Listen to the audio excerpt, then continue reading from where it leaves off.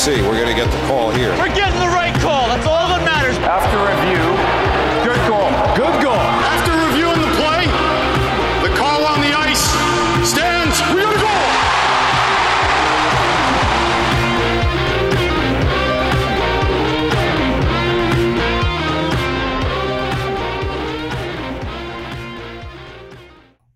All right, guys, welcome back here for another episode of Rangers Review. Big week for the Rangers this week. I just wanted to start out by saying that I was right. When we look back on our predictions from a week ago, we said, what are they going to be for the upcoming week? I said 3-1 and actually nailed it. So I'll take that pat on the back, as short-lived as it may be. But before we go into anything yet, Steven, how are you doing today? Yeah, I'm doing good. Honestly, how many Ranger fans expected us to go 3-1 without Panarin against in a division that's considered the strongest division this season?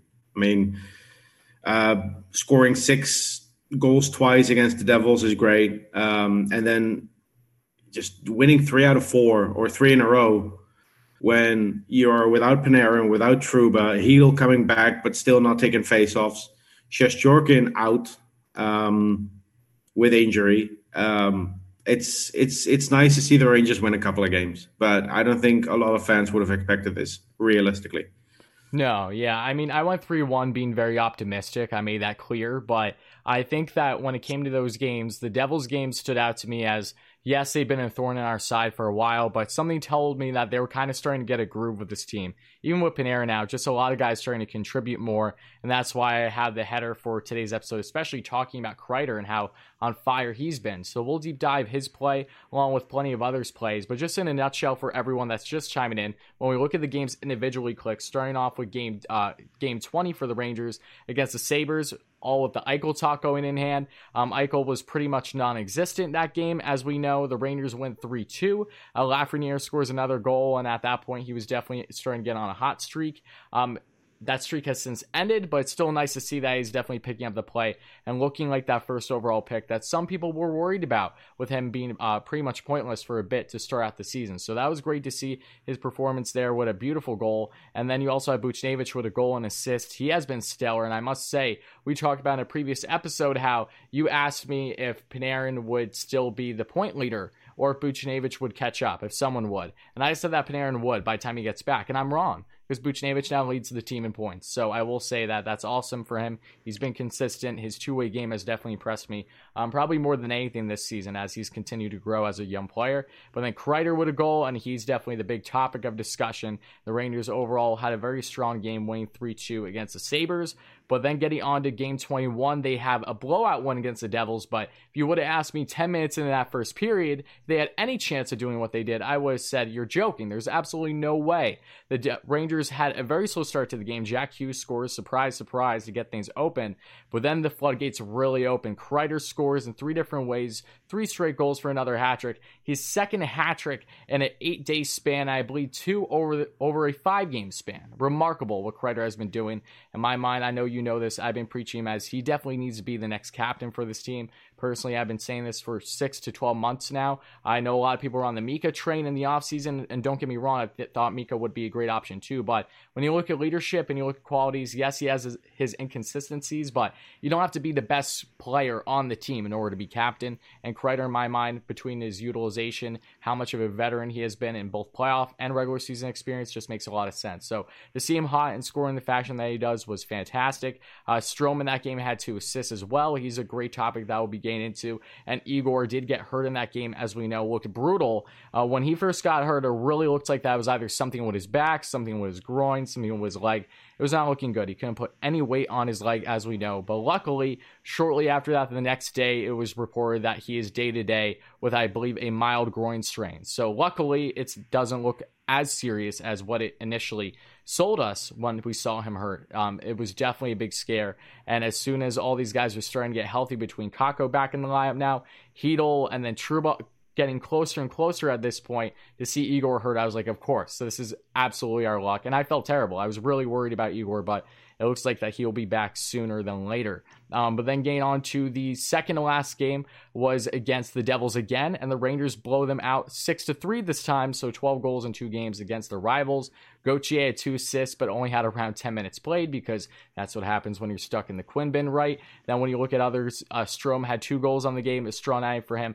Foxy, a beautiful end-to-end goal to get things started, I believe on the power play, and he also had an assist, 1 goal, 1 assist, and then Hayek had his second career goal. He now has 2 career goals, both against the Devils, so take that as you will. And he had a lot of goal and assists. He's been looking great in my opinion. And Kakko with that beautiful assist, I know that you'll want to touch on plenty in a second from that takeaway to set up, and that was just awesome. And then getting on to last night's game at the time of recording this, everything took a turn for the worse. The Rangers now with Trouba back in the lineup, really a couple weeks earlier than expected because he broke his thumb, as we know. There was an expectation he'd be gone at least a month to 6 weeks. He comes back in just around 3 weeks, not even fully, and he's back in the lineup. But the Rangers, Mika Zibanejad breaks his slump. He scores early on the power play within the first 2 minutes against the Penguins, but then everything just completely collapsed defensively for the Rangers, as we've seen in other games, but this held true through the majority of the game. And a lot of guys did not stand out well. Lindgren definitely had a rough game. Trouba didn't look great. I know it was his first game back. But there was a lot of defensive woes, both offensively with the offense and the defense. So I'm going to want to know your thoughts. The Rangers lose 5-1. Georgiev gave up 3 goals on 6 shots. They bring in Keith Kincaid. He actually looked really solid. If it wasn't for Kincaid, I thought that game would have been upwards of 7-1, at least. Kincaid definitely stood on his head when needed. And Georgiev had another rough outing, even with the defensive woes. So what's your initial thoughts on those games? I know that you want to touch on Strome, Kakko, and all of them, and the latest game for the Rangers, ending their 3-game winning streak. Like I said, I don't think a lot of people expected us to have a 3-game winning streak this week. But the games against the Devils, I think the Rangers came out flying. And something I've noticed this season in particular, if the Rangers get on the board early, they usually get sort of like a push, like someone's giving them a push, and they tend to play with a lot of confidence. Mm-hmm. But if they concede a goal, then it completely switches momentum. And we saw that yesterday. They scored 3 goals. I think it felt like in the span of 2 minutes. And I know there's a lot of criticism of Georgiev. And he conceded 3 goals on 6 shots, which is bad. But I've seen Shesterkin give up 2 goals on 2 shots in the final of the World Juniors, and he turned out fine.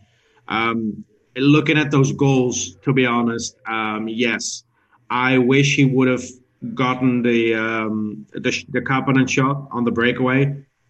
You expect a goalie to at least get something on a breakaway, and I think that's Georgiev's biggest weakness. One-on-ones where he just doesn't really engage early, and the other 2 goals, like the first goal, there's 3 players in between him and the puck. I don't really blame a goalie for that. I mean, he's being screened by 3 different players. And then the third goal with Crosby is very similar to the Lafreniere goal against the Devils, to be honest, where it's a snipe diagonal over the glove.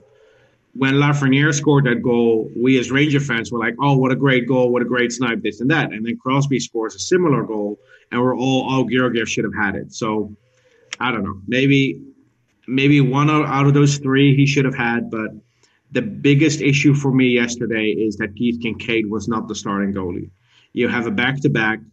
Why is he not playing? That's fair. Mm-hmm. I mean, the Colorado Avalanche have their issues in goal as well, and they have a back-to-back. And they are not afraid to play the goalie. I think his name is Hunter Liska. I don't think anyone has ever heard of him. They're confident enough to play him. If your backup goes down and you have your starting goalie, I understand you want to play that goalie in both back-to-back games. You trust your starting goalie to pull that out of the hat.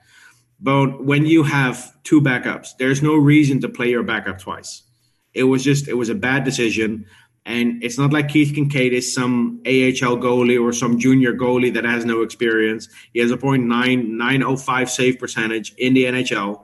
He may not be a superstar goalie, but he's good enough to play the second game on a back-to-back. So that was my biggest issue yesterday. Losing to the Penguins in itself is not really an issue to me.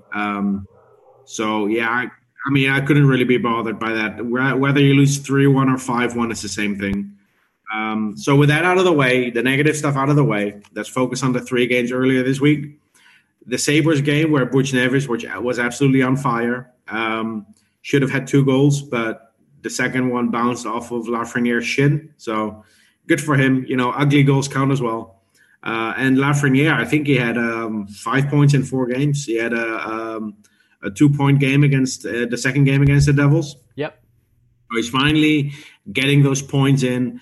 And a lot of fans are saying he's finally getting used to, being back on the ice and he hasn't played for 8 months.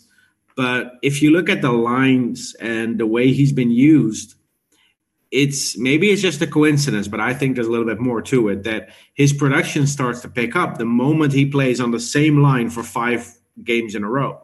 He's put on the Zibanejad line with Buchnevich, and he plays with them for 5 straight games. There's no demoting. There's no shuffling the lines and him being put on the line with 2 different players he has no chemistry with. No, he's being put on a line, and Quinn, for once, stuck with that line for 5 games. And for some reason, Lafreniere has 5 points in 4 games in that span. Yesterday, he didn't score, although I think he was essential on the Zibanejad goal, because if Lafreniere doesn't join the rush, it's a lot harder for Zibanejad to convince the goalie he's going to shoot. So he did definitely impact that goal, even though he didn't get an assist. But then he gets demoted to the 3rd line, and Hedl gets bumped up to the 2nd line to play on the wing. It made no sense. I mean, allow players to have a mediocre game without demoting them immediately. I'm so over the whole line changes in the middle of a game. It annoys me. But Lafreniere had a really good week. And, of course, Kaapo Kakko back in the lineup is a really big positive for the Rangers. Had that huge takeaway that led to the Strome goal against the Devils. Mm-hmm. I think he's come back from COVID. He actually had COVID. It wasn't a false positive. He actually battled COVID for a week and a half, and he comes back into the lineup, and it looks like he hasn't missed a beat. It's amazing. And yesterday, even though he wasn't as noticeable as other games, he did have 2 takeaways, bringing his total to 16 in 16 games. His takeaway per 60 is now the highest in the league, and it's just amazing. It's amazing to watch this guy play and just recover the puck, like force turnovers by being present on the ice. And this is the type of Kakko, this is the Kaapo Kakko that the Rangers saw in his draft year. This is the Kakko that they scouted. He's playing with the confidence that he had when he was back in Finland. And I think if he keeps this up for a couple more games, the goals will come. But the underlying numbers for him look really good, and I'm really happy with that. And then, we already touched on Kreider, 2 hat-tricks in back-to-back road games, which was the first time since Tony Granato in, I think, 1989. But Ryan Strome, I just want to quickly touch on Ryan Strome because he's getting a lot of shit from Ranger fans. But every year it seems like Ryan Strome is doing something. And Ranger fans have one goal, and that is to find excuses as to why he's putting up certain numbers. Like 2018-19, we acquire him in a trade for Ryan Spooner, and he sets a career high in goals with 18 in 63 games playing with Jesper Fast and Vlad Nemesnikov mostly. That's pretty impressive. Yeah, but that is. Then there was all this talk about, but his shooting percentage is so high, he's not going to be able to keep that up, and which is in itself in a vacuum a valid point. But then the following season, he plays with Panarin, and he puts up 50-plus points, but also Panarin puts up career highs in goals and assists playing with Strome in only 69 games. Mm-hmm. So it's not – I feel that there's more to it than just Panarin making Strome better. Strome had a positive impact on Panarin as well. Panarin putting up career highs in only 69 games played, that's huge. And then this season, even though it's a small sample size, Panarin goes down – Kreider is bumped up to Strome's line, and he scores 9 goals in 6 games being paired with Strome after the first 16 games where it didn't really click. So if you look at those 3 things in a vacuum, you can make excuses for all 3. But if you look at it combined and you look at Ryan Strome's tenure as a Ranger, we should just be happy with what he's providing. He's not being paid to be a top line center. He's not making $9 million a year. His first two seasons, he was on 3.1, and this season and next season he's on 4.5. And for the money he gets paid, he delivers more than we could expect, to be honest. So Strome is a positive impact on this team, and I think that needs to be said because I'm getting a little bit tired of all the Strome criticism on Twitter and on other social media. Because, yeah, he's not a perfect player, but he's not paid to be. He's not expected to be a perfect player. If he was making $8 million, $9 million a year, then yes, then the criticism is warranted. Mika Zibanejad having an off year just highlights how shallow this team is down the middle. But if Zibanejad's having a good year and Strome is the second center behind him, he's perfectly capable of filling that role.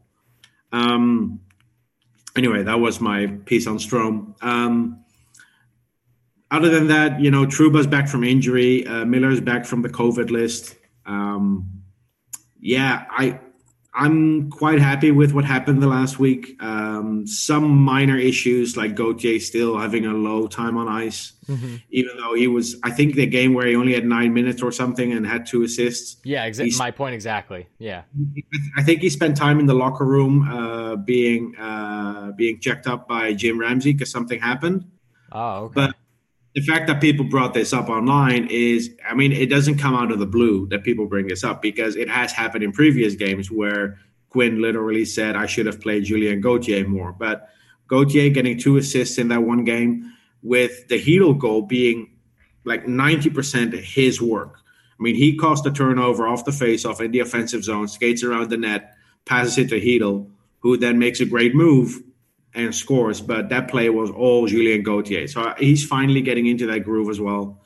And then we saw some surprising decisions by David Quinn. When Kakko came back, you have to scratch someone. And it turns out that it was Colin Blackwell at first. I think was Colin Blackwell. No. I believe it was why am I blanking right now? PDG, and then it was Blackwell last night. Okay, so yeah, the game on Saturday, Di Giuseppe was scratched, and then yesterday was Blackwell. Personally, if I would have to choose between players on the bottom six who to scratch, I would have scratched Brendan Lemieux because I don't think he brings what fans think he brings. He has this reputation of being a gritty player, a tough guy that brings some physicality to the game.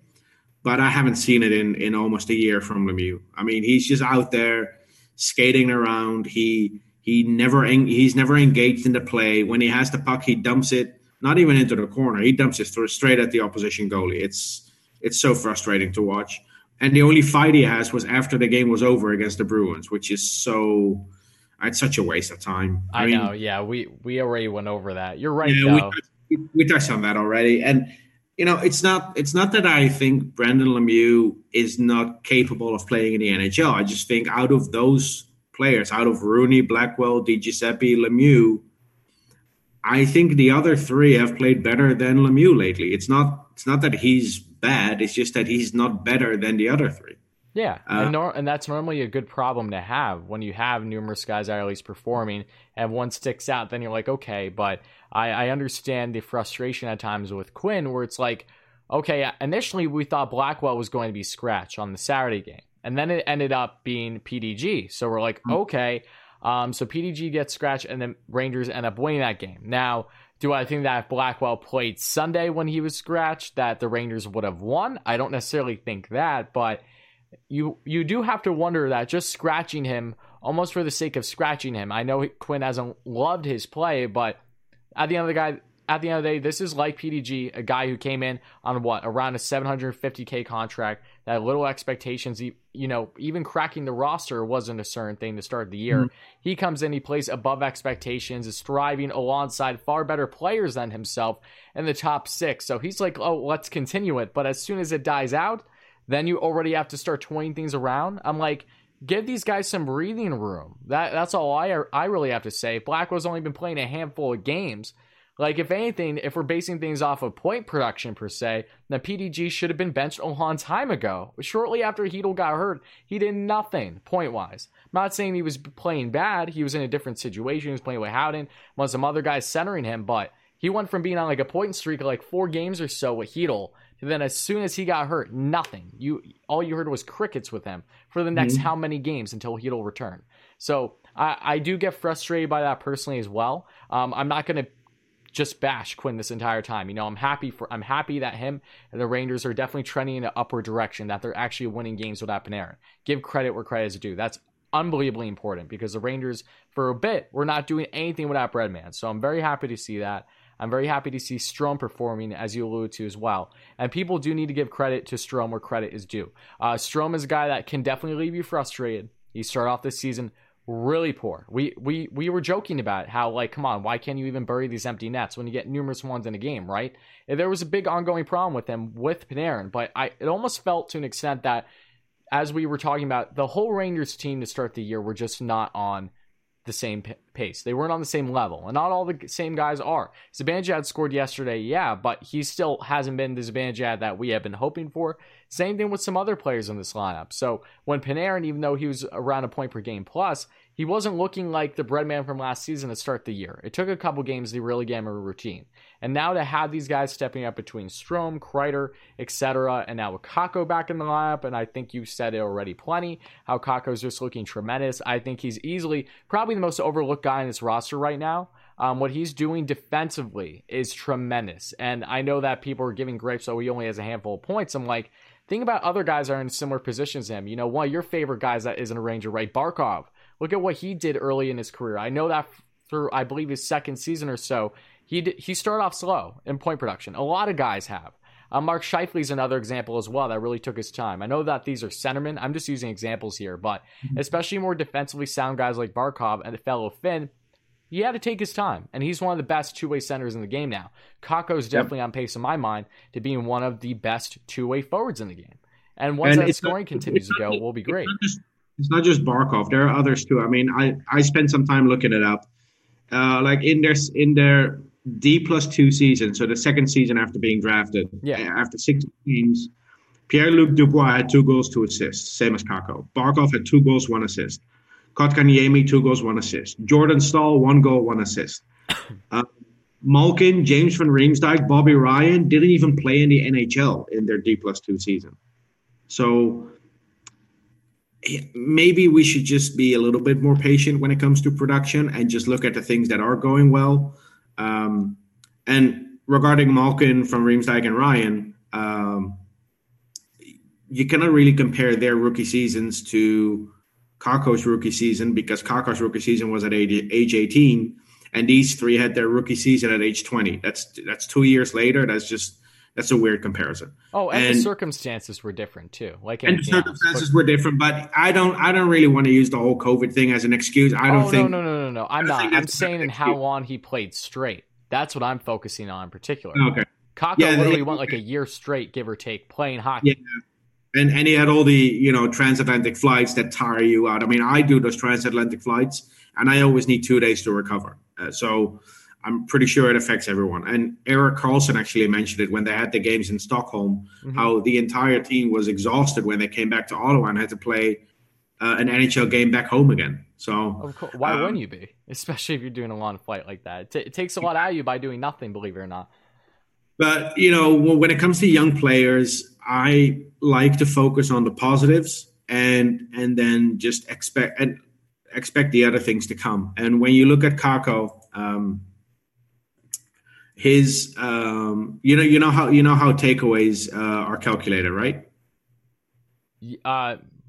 What do you mean by calculated? I know when you look up giveaways, takeaways, and the ratio, I know how all that works. Yeah. Okay. Yeah. So like his first game back with Kakko, he is right around the same type of takeaways per 60 number as Mark Stone, who we all know is one of the best two-way players in the game. Exactly. I think Mark Stone's is at 3.63 per 60. Kakko's is 3.91 per 60. So Kakko has that's insane. more takeaways per 60 minutes than Mark Stone. And the reason I use per 60 is because that's a game. It's well, that too, but it also takes ice time into account. Someone who's on the ice 17 minutes a game has more opportunities to have takeaways than someone who only plays 9 minutes. That's fair. So it's even more impressive when you look at what he's been doing, because his ice time has been very up and down throughout the year. It has been, well, lately it's been very consistent, but to start the year it wasn't. But looking at those takeaways, and it's not just that, it's also the other stuff he does. There was a video that Rangers on MSG tweeted where he's around the boards against the Devils. He takes away the puck, and he's just skating back and forth, and they cannot get him off the puck, almost Philip Forsberg-like. And this is, and I said this before, this is the Kaapo Kakko that I remember from his days in Finland.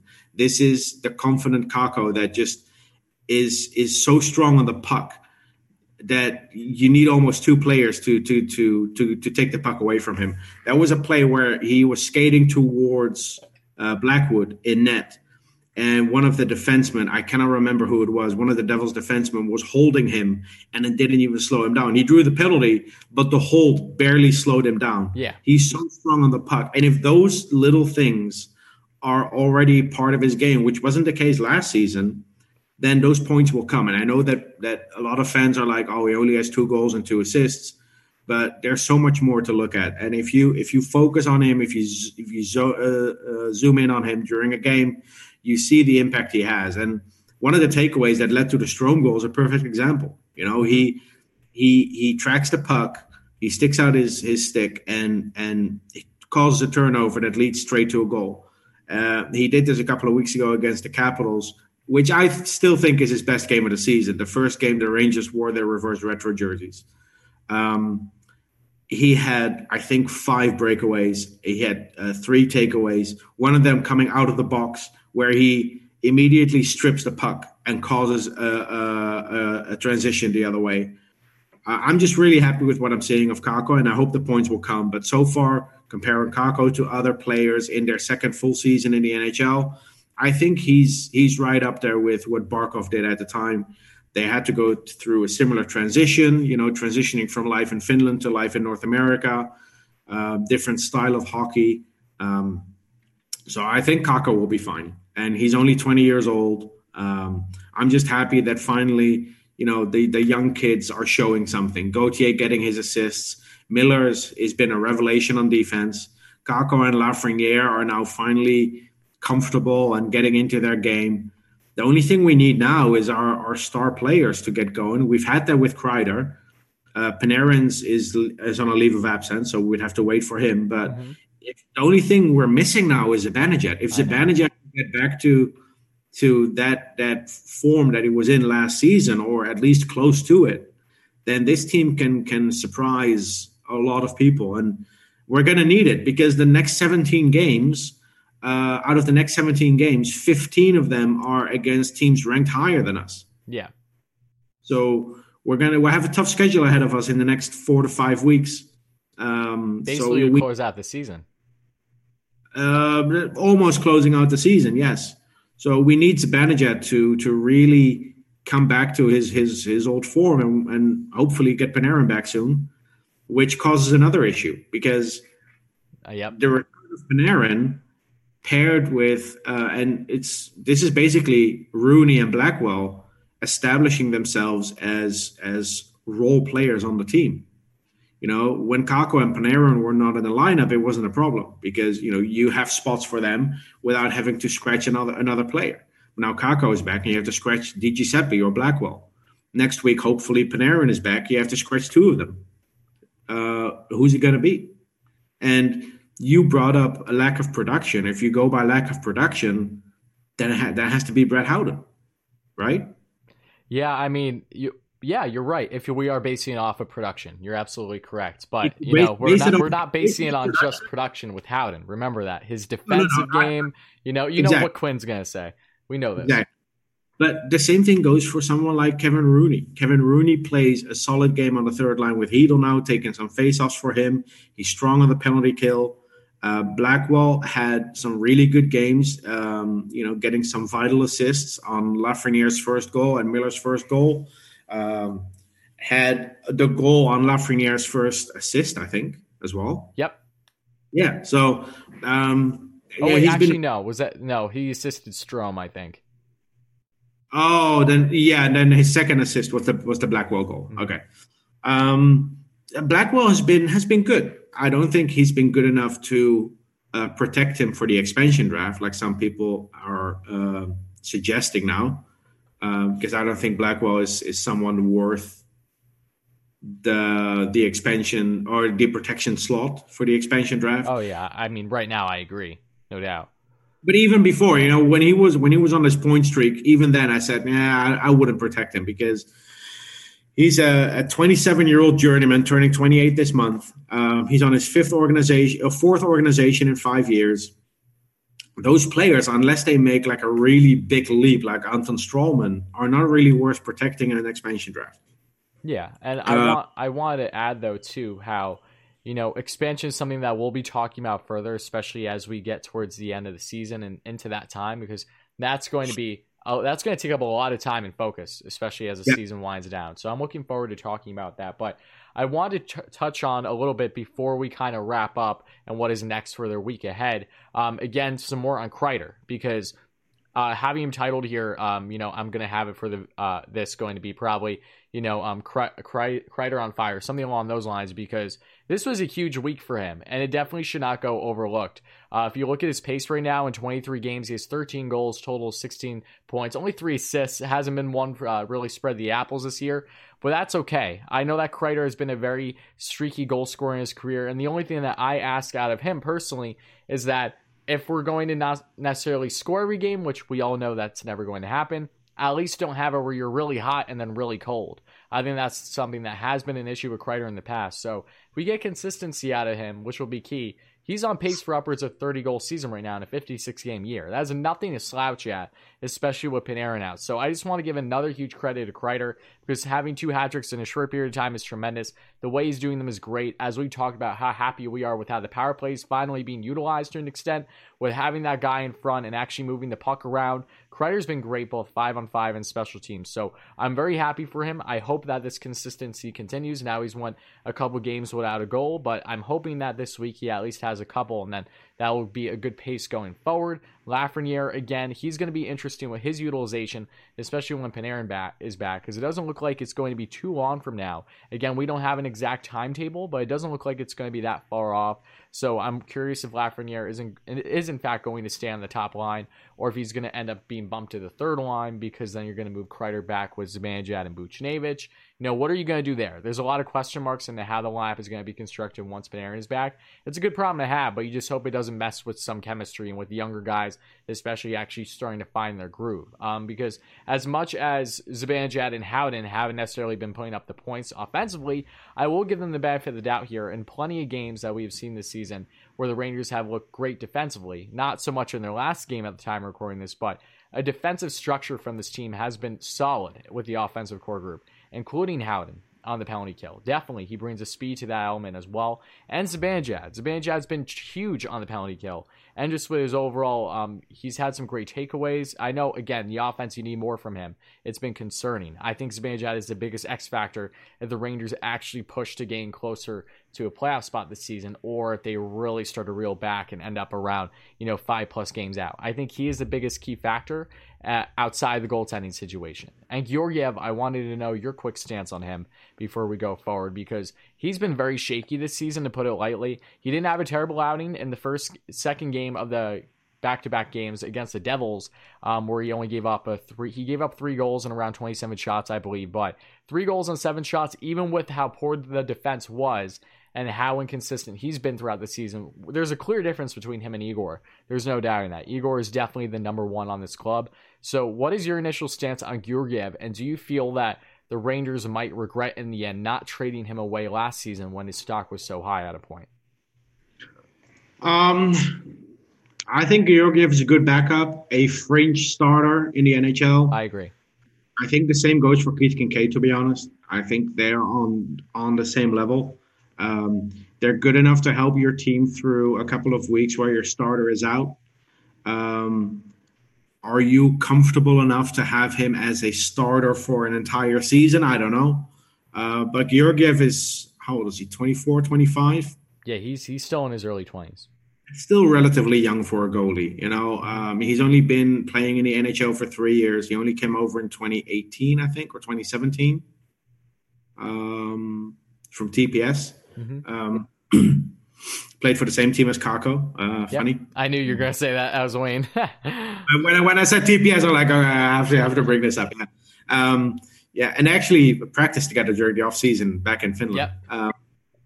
So I think Georgiev is a good backup goalie with maybe some potential still to be a starter in the league, same as Antti Ranta and Cam Talbot had at one point as a Rangers backup. I think we just shouldn't expect Georgiev to be the same as Igor Shesterkin. And why this coaching staff decided to go with alternating the goalies to start the season, I still don't understand. Because I don't think anyone who has seen these two goalies in the last few years would argue that they are on the same level or they are even close. Shesterkin is a legitimate starter in the NHL, and Georgiev just is an ideal backup. Yeah, he gets paid a little bit too much for a backup, but you can afford it while your starter is still on an entry-level deal, I guess. Regarding the trading of Georgiev, if Gorton didn't get the offer he wanted, he wasn't going to trade him. Oh, absolutely, yeah. Gorton is a good GM. I'm really happy with what Gorton has done since he joined the Rangers, since he took over from Glenn Sather in 2015. He's been here for 6 years now. He's orchestrated this rebuild, and I think he's done a great job. And if we get an offer for Georgiev this summer that he is happy with, he will take it. But he's not going to sell low or have another GM take him, take him to the cleaners and try to get a bargain. Gorton is just not that type of GM. I would say the only two trades he's made that are questionable or reason to have a debate are the Eric Stahl trade and the Ryan McDonough trade with JT Miller, although we still don't know how Brett Howden and Libor Hayek turn out. So on the other end, this is something I wanted to bring up, by the way. One of the best trades, and I think this is even a better trade than the Zibanejad trade. I think Jeff Gorton's best trade as a Rangers general manager was the Rick Nash trade 3 years ago. Oh, yeah. Oh, my. As soon as that happened, I was ecstatic. A lot of people didn't seem to understand just how valuable that will be. I'll let you break it down, but yeah, no, it's been a win since day one.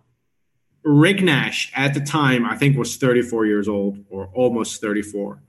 He only played 11 games after he was traded for the Boston Bruins. I think it was injured for the playoffs. He didn't play in the playoffs. Yeah, and that led to his retirement because of his concussion issues. And he retired. So he's been retired for 3 years. We received Matt Bolesky, who we can skip, a first-round pick, which we'll get to in a minute, Ryan Spooner, which we then flipped for Ryan Strome, brilliant, and Ryan Lindgren. Yeah, I heard that guy's kind of good. I don't know. That first-round pick was paired with a second to trade up to get K'Andre Miller. So out of the Rick Nash trade, we basically got, for this season, Ryan Strome, Ryan Lindgren, and K'Andre Miller, who have combined for 32 points in after 23 games in the season. That's not bad for a player that was going to retire 6 weeks after you traded him. Yeah, I mean, granted, the Rangers did luck out in that situation.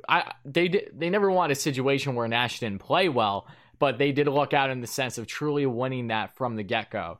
Nash only had the couple games. So weird seeing him in Boston uniform, too. Mm-hmm. I can't get over that, honestly. But it was short-lived. As we know, he unfortunately had the concussion issues that led to his retirement. But, Lindgren, I was excited about from the get-go. His highlights, all I saw was this guy just throwing his body around in college. And I was like, oh, okay, he looks interesting. I'm looking forward to seeing what he's going to bring. Definitely bring some grit to this defense, which at the time still didn't have much leading into McDonough's departure. But to see him and K'Andre as well, smart move by Rangers. And I agree, that was probably their biggest trade outside of Zibanejad. One could argue that maybe it isn't as big as Zibanejad, but I understand your stance on it, especially because of what's to come with both of them. Lindgren's still very young. Keandre is just his rookie year, and he looks like that he very well can be a top 10, top 15 defenseman over these next couple of years. Him and Lindgren, it's kind of funny. They didn't have a good game yesterday. Both of them had some defensive errors. Lindgren definitely stood out a little bit more, in my opinion, at times. But all in all, when you're looking at the season as a whole and what they've done, it's very exciting to see how much the Rangers have benefited from a deal that maybe at the time wasn't looking strong, in the sense of just so much uncertainty. You need to make sure that, one, you're drafting right and you develop the guys right. Just because you draft a star player or acquire one that's still a prospect doesn't mean that they're going to pan out. They could pan out in another organization, but there's no guarantee that they're going to pan out with you. So I think the Rangers' approach there was tremendous. And I also think, with saying that, is there anything that you would like to add before we kind of wrap up and get on to next week's schedule? You mentioned developing prospects. One thing I want to touch on here is because we've seen Oliver Wahlstrom play really well for the Islanders, right? This season. Yes, he has actually played very well for them in an increased role. Yep. Really nice goals. And Joel Farabee, who was drafted in that same draft, I think 15th or 16th overall by the Flyers. My buddy played in the same tournament in Boston with him a couple years ago. And he always jokes. He's like, we weren't that far off. Like jokingly saying, geographically, you weren't far off. You were like a few yards away. Yeah. The Rangers drafted Vitaly Kravtsov, and I'm just gonna come out and say it. I think the Rangers have been getting a lot of flack for not drafting the right players. I think the bigger issue for the Rangers is developing the players. It doesn't matter as much who you draft, in my opinion. It matters how you develop them. 100%. It cannot be a coincidence that every third and fourth round pick that the Tampa Bay Lightning are drafting magically develop, and when they play with the Syracuse Crunch, you have Olivier, Gourde, Tyler Johnson, who was undrafted, but Andre Palat, Braden Point, Anthony Cirelli. It's not a coincidence that all these players develop in the same environment. So I've been thinking about this the last couple of weeks, and I'm wondering if Joel Farabee would have had the same impact on the Rangers had he been part of the Rangers organization for the last 3 years. No. And probably not. And I wonder if, had they left Vitaly Kravtsov in Russia for 3 full years, would he have developed a different way? I think so. I think that would have been the better option anyway. I will say this, however, though, just to counter that, Kravtsov luckily is in a great place right now. And I think looking back, even though that things were a little delayed or a little overwhelming at first with his arrival in the AHL, because he wasn't lighting up the lamp like everyone expected, even though they shouldn't necessarily expect that a guy that hasn't been necessarily a full point per game playing in the KHL up to that point, right? He was putting up strong numbers in the VHL, but he was still getting himself known and was on pace for his age, but still wasn't anything crazy. So I think him having that experience now, and I know that you like to say that it isn't as much of a factor with North American ice and everything. I get it, but at least having him get that taste already, like it isn't completely foreign to him, in my mind will benefit him as he arrives with the Rangers at some point this season. When he comes over this year, it will be the second time he makes that transition. Yes. So the shock wouldn't be as big as it was the first time. Yes. Correct. But I think what the Rangers need to worry about is making sure that they have the right environment to develop these prospects. If you look at the most successful prospects, right, it's usually the guys who developed either in Europe or like Buchnevich and Shesterkin, or in college, like Adam Fox, Ryan Lindgren, Chris Kreider, Kevin Hayes, Ryan McDonough, Brady Shea played a year in Hartford, but was playing in college for 3 full seasons after being drafted. So they do benefit from that whole college route a lot. And Carl Hagelin is a great example of that as well. Played 4 full seasons in Michigan, and made the jump from the AHL to the NHL after like a month. And it's great to see. I just wish that Hartford was a little bit more successful in developing their prospects as well, because I feel that's lacking a little bit. I don't have the answer for it. I'm just observing, and this is my opinion. So But man, I would love to. I would love to be, in the locker room at the Syracuse Crunch to see what's going on there, just to see what's happening. Yeah, be a little spy there. Actually, write some notes down. Be like, all right, we'll bring this over. Just be a fly on the wall and try to learn from it. And there are some small things, and this is the last thing I'll say before we wrap it up. Sure. There are some really small things that other organizations are doing that I'm a little bit jealous of. The Washington Capitals hired Michael Pekka to help Evgeny Kuznetsov on faceoffs. I love that. I would love if there was some more individual hires like that. How have the Rangers not looked at this as a possibility? How the Rangers, I think, are 30th or 31st in the league in faceoff wins this season, or win percentage. It's crazy. How have we not addressed this? Do we not have any former players that were great on faceoffs that can help out our young players? I wonder what Brian Boyle's up to right about now. Kuznetsov said it himself. Michael Pekka told him Michael Pekka taught him how to stand for a faceoff. And Kuznetsov's like, I've been doing it wrong all these years. Just the way you stand, the way your body is positioned can already make an impact on your win percentage on the dot.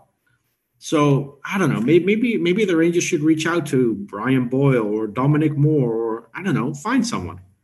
Craig McTavish was pretty good at it, I think. Yeah, I mean, I think I love that idea. I'm glad that you brought up Pekka too. He's someone that is definitely an interesting pick for the Capitals. And it's like, all right, if you're going to bring him in specifically for one player, if he's willing, why not? So it's going to be interesting if that kind of opens the floodgates a little bit for opposing teams in the NHL. More of a wide variety where maybe the majority at some point over the next year or two, couple of years or more, in a position where they're doing individual hires to really help the lack of production for a player. It's something that maybe they've been struggling with their entire life.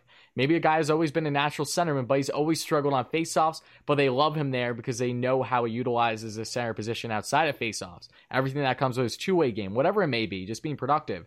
But I think that's a great point. I would love it if the Rangers went down a similar route like that. It's other teams too. The Maple Leafs hired Nick Antropov, who's I remember him. To help European players transition to life in Toronto. Mm-hmm. I do think the Toronto Maple Leafs have a big advantage that their AHL team is playing in the same city. Oh, of course. It would be cool to have like the AHL affiliate play in New York City. Yeah, it's a lot easier for players. You're much closer to the team. But I doubt that the Wolfpack will leave Hartford anytime soon. But I see all these other teams making these decisions, and I'm thinking, why aren't the Rangers doing this? They made some decisions that I'm happy with, like hiring Tuomo Ruutu for player development. I was going to actually mention that, especially when you're talking about fellow Finns or other Europeans that could use some advice. Jed Ortmeyer is focused on the kids in college, like Eric Ciccolini, because he himself went to college. Mm-hmm. So and this is what Ciccolini told me. He learned a lot from Jed Ortmeyer just on what life in college is like as a hockey player. And that's so vital to have in your organization. And I'm not saying the Rangers aren't doing it. I just feel they're not doing it enough. Do more. That's fair.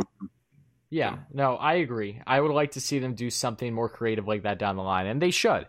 When you're in New York at the end of the day, and you have all these creative minds as it is, you can't tell me that they aren't within the Rangers organization. I really hope that they go down a route that will help them individually with their players. It could make a drastic difference. If your owner can afford to pay Brad Richards $1 million a year until 2026, when he hasn't been on the team for 7 years, I'm pretty sure you have the money to hire some additional personnel.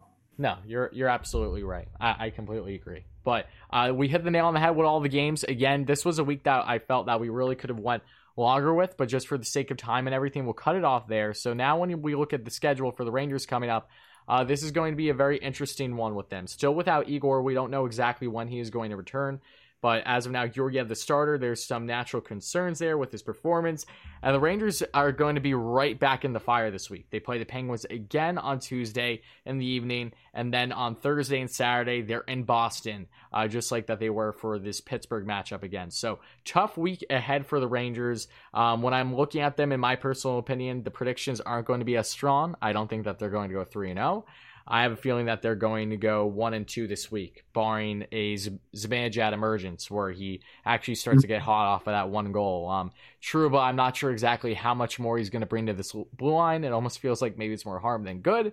If I look at Gordon going back, and I've said this plenty, and there's two signings that will always stand out to me as of now that I have never been in favor of, at least long term. It didn't take me long to really change my mind on Trouba, was Trouba and Brendan Smith. Both those contracts, respectively, I think are probably the biggest moves that Gordon has made that are not really faring the Rangers well and haven't to this point. I know it's early with Trouba still, but again, I've seen more negative than positive in my personal opinion with how his game has adapted. So you have them. I'm going 1-2. What's your prediction on these upcoming games for the Rangers? I'm going to go 1-1-1. Of course you are. But what I'm interested in, I want to see on Thursday what the reaction is going to be when we take the ice against the Bruins. Because the last time we played the Bruins, there was the Lemieux fight after the buzzer. Yep. Is this team going to rally behind Georgiev? Because it was Georgiev that was that Nick Ritchie landed on, right? Yes. And Nick Ritchie's a big boy. Like, he's probably one of the worst forwards for the Bruins to fall on Georgiev. So, yeah, it didn't look great. And Nick Ritchie is also the one that bumped into Shesterkin's head when he skated through the crease in the previous game. Yep. I wonder what the response will be, and I guess we'll see on Thursday if Lemieux is the player Ranger fans think he is. Because if he is, then he should do something about it. You know, this is what Ranger fans are saying about him. He is there to protect your players, you know, like an enforcer back in the day, sort of. So we'll see on Thursday what happens. Yeah, Frederic is a guy that is definitely going to spark some things. Yeah, don't get me started on Trent Frederic. Trent Frederic should have been suspended for what he pulled against Ovechkin. Oh, I know. I know. Yeah. I'm not going to justify what Ovechkin did, spearing him in the groin. That's bad. But if you cross-check Ovechkin 2-3 times and he retaliates and then you dive onto the ice and your first instinct is to turn around and look at the referee, then no. Just leave that stuff in soccer, man. Just that doesn't belong on the rink. I know. He's doing everything he can to, you know, bring the right calls to the Boston. He's a pest. He's awfully similar to Marchand, but he's actually willing to drop the gloves. That's the difference with him. He's going out there because he knows that this is the easiest way for him to stay in the lineup. No one's denying that. So, yeah, but I expect some duels to be happening probably with him more than anyone else in those two games. So we'll see if I'm looking forward to Buchnevich and Marchand playing against each other again. Yeah, no, I am too. I don't want to see Buchnevich fight necessarily, but I'm but sprinkling a little Lindgren there, and you know, Kreider, who's been using his physicality a little bit more lately. I think it's going to be two fun games against the Bruins. Yeah, no, I agree. I'm looking forward to them. Again, I'm not feeling as optimistic. I hope I'm wrong. And who knows? Maybe we'll find out at some point this week more clarity on Panarin. And Tuesday's game is at 6, by the way. What's that? Tuesday's game is at 6. Yes, yeah. So it's an hour earlier. Why. Is it like a special holiday or something that the game's that early? Not off the top of my head. Maybe I'd say maybe there's something going on in Pittsburgh in PNC Arena, I believe, but I actually don't think so because they don't have basketball games there.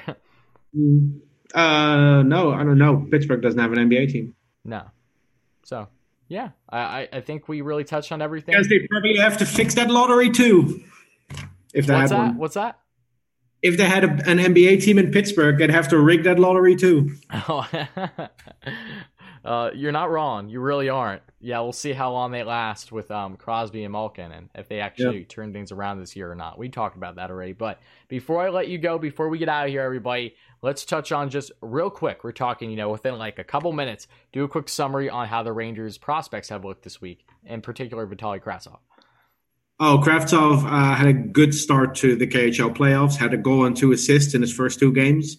Third game, Tractor came out really flat. They lost 4-0.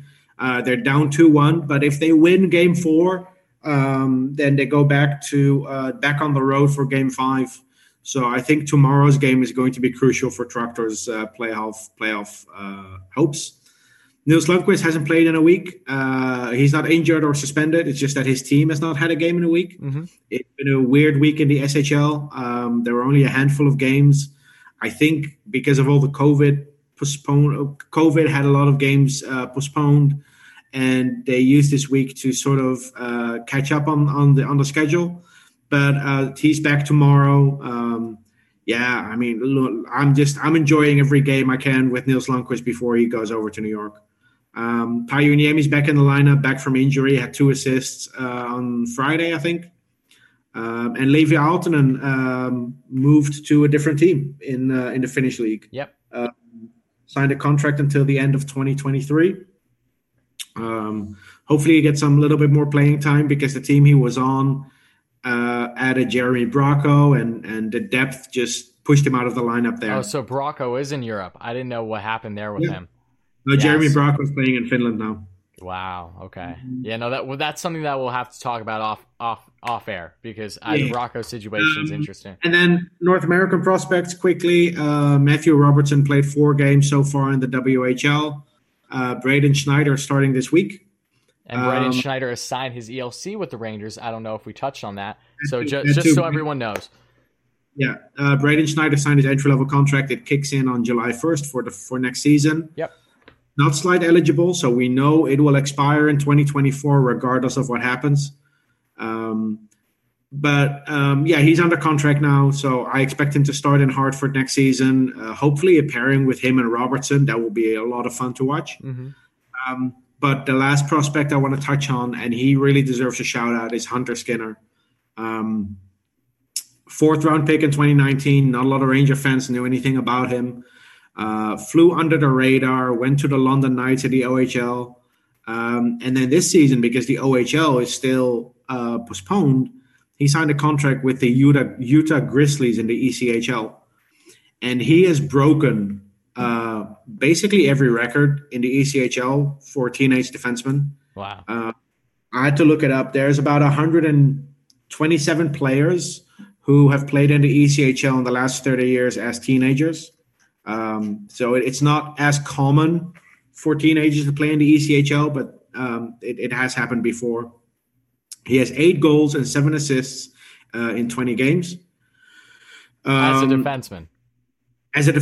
And all time in the ECHL, and this goes back all the way to the 1920s, all time in the ECHL, among under 20 players, he ranks 7th in goals, 8th in points, first among defensemen in points, first among defensemen in goals, second among defensemen in points. So in the 90-year history of the ECHL, there has not been a teenage defenseman that puts up more goals in a season, and he's only played 20 games. Oh, wow. So he's been a revelation, and the Utah Grizzlies are happy with him. Not sure when he has to go back to the OHL, but every game with him is just fun to watch. He's always out there for the opening face-off, so they really trust this kid who's only 19 years old. His rights expire this summer, but I expect the Rangers to sign him because our depth on the right side of defense is not nearly as deep on the left side. No. Of course, we have our 3 starters in New York next season with Fox, Trouba, and Lundqvist. But behind those 3, there's basically only Braden Schneider, and then it's Brendan Crawley and Darren Radish. So they really need some right-handed defensemen under contract. I think they're going to give him a contract this summer, and it would be deserved. He's had a good 2 years since he was drafted. I just wanted to give him a shout out because I don't think a lot of Ranger fans even know about him, let alone talk about him. So yeah, I know he's definitely been impressing more than what we initially expected. He was a scratch, was on Team USA's roster this past year in juniors, as we know. So he won gold. Yeah, he won gold at the World Juniors. Yep. So he's a guy definitely to keep an eye on. Could go under the radar. It's easy to get all worked up because the Rangers do have a lot of kind of one way or another star-studded defensive prospects, and this pool's still deep. So keep an eye on Hunter Skinner on that right side. Hunter Skinner is a grade A hockey name. I mean, it's one of the best names in the last couple of years, and that I've seen come out of the draft. Hunter Skinner, I like it. I do. Well, hopefully he continues to develop, and that his performance in the ECHL is telling of what we can maybe expect on the AHL level as soon as next season. Yep. Awesome. Well, Steven, thank you again, everyone. Thank you all so much that chimed in to today's episode of Rangers Review. I hope you enjoyed. Please make sure to smash those buttons, as always, if you did. And, Steven, is there anything else you want to say before we get out of here? Not really. I'm just looking forward to those Boston games more than the Penguins game, actually. Yeah, I am too, because the Rangers have been playing heated against Boston. They had like one blowout game with them, not in their favor, and they had one in their favor. But prior to that, they were very tight, contested games, and I kind of expect that to be the case this upcoming week for the Rangers, as long as the goaltending, holds up for the most part. So thank you again, everyone. Really appreciate it. And Steven, let's go Rangers. Let's go Rangers.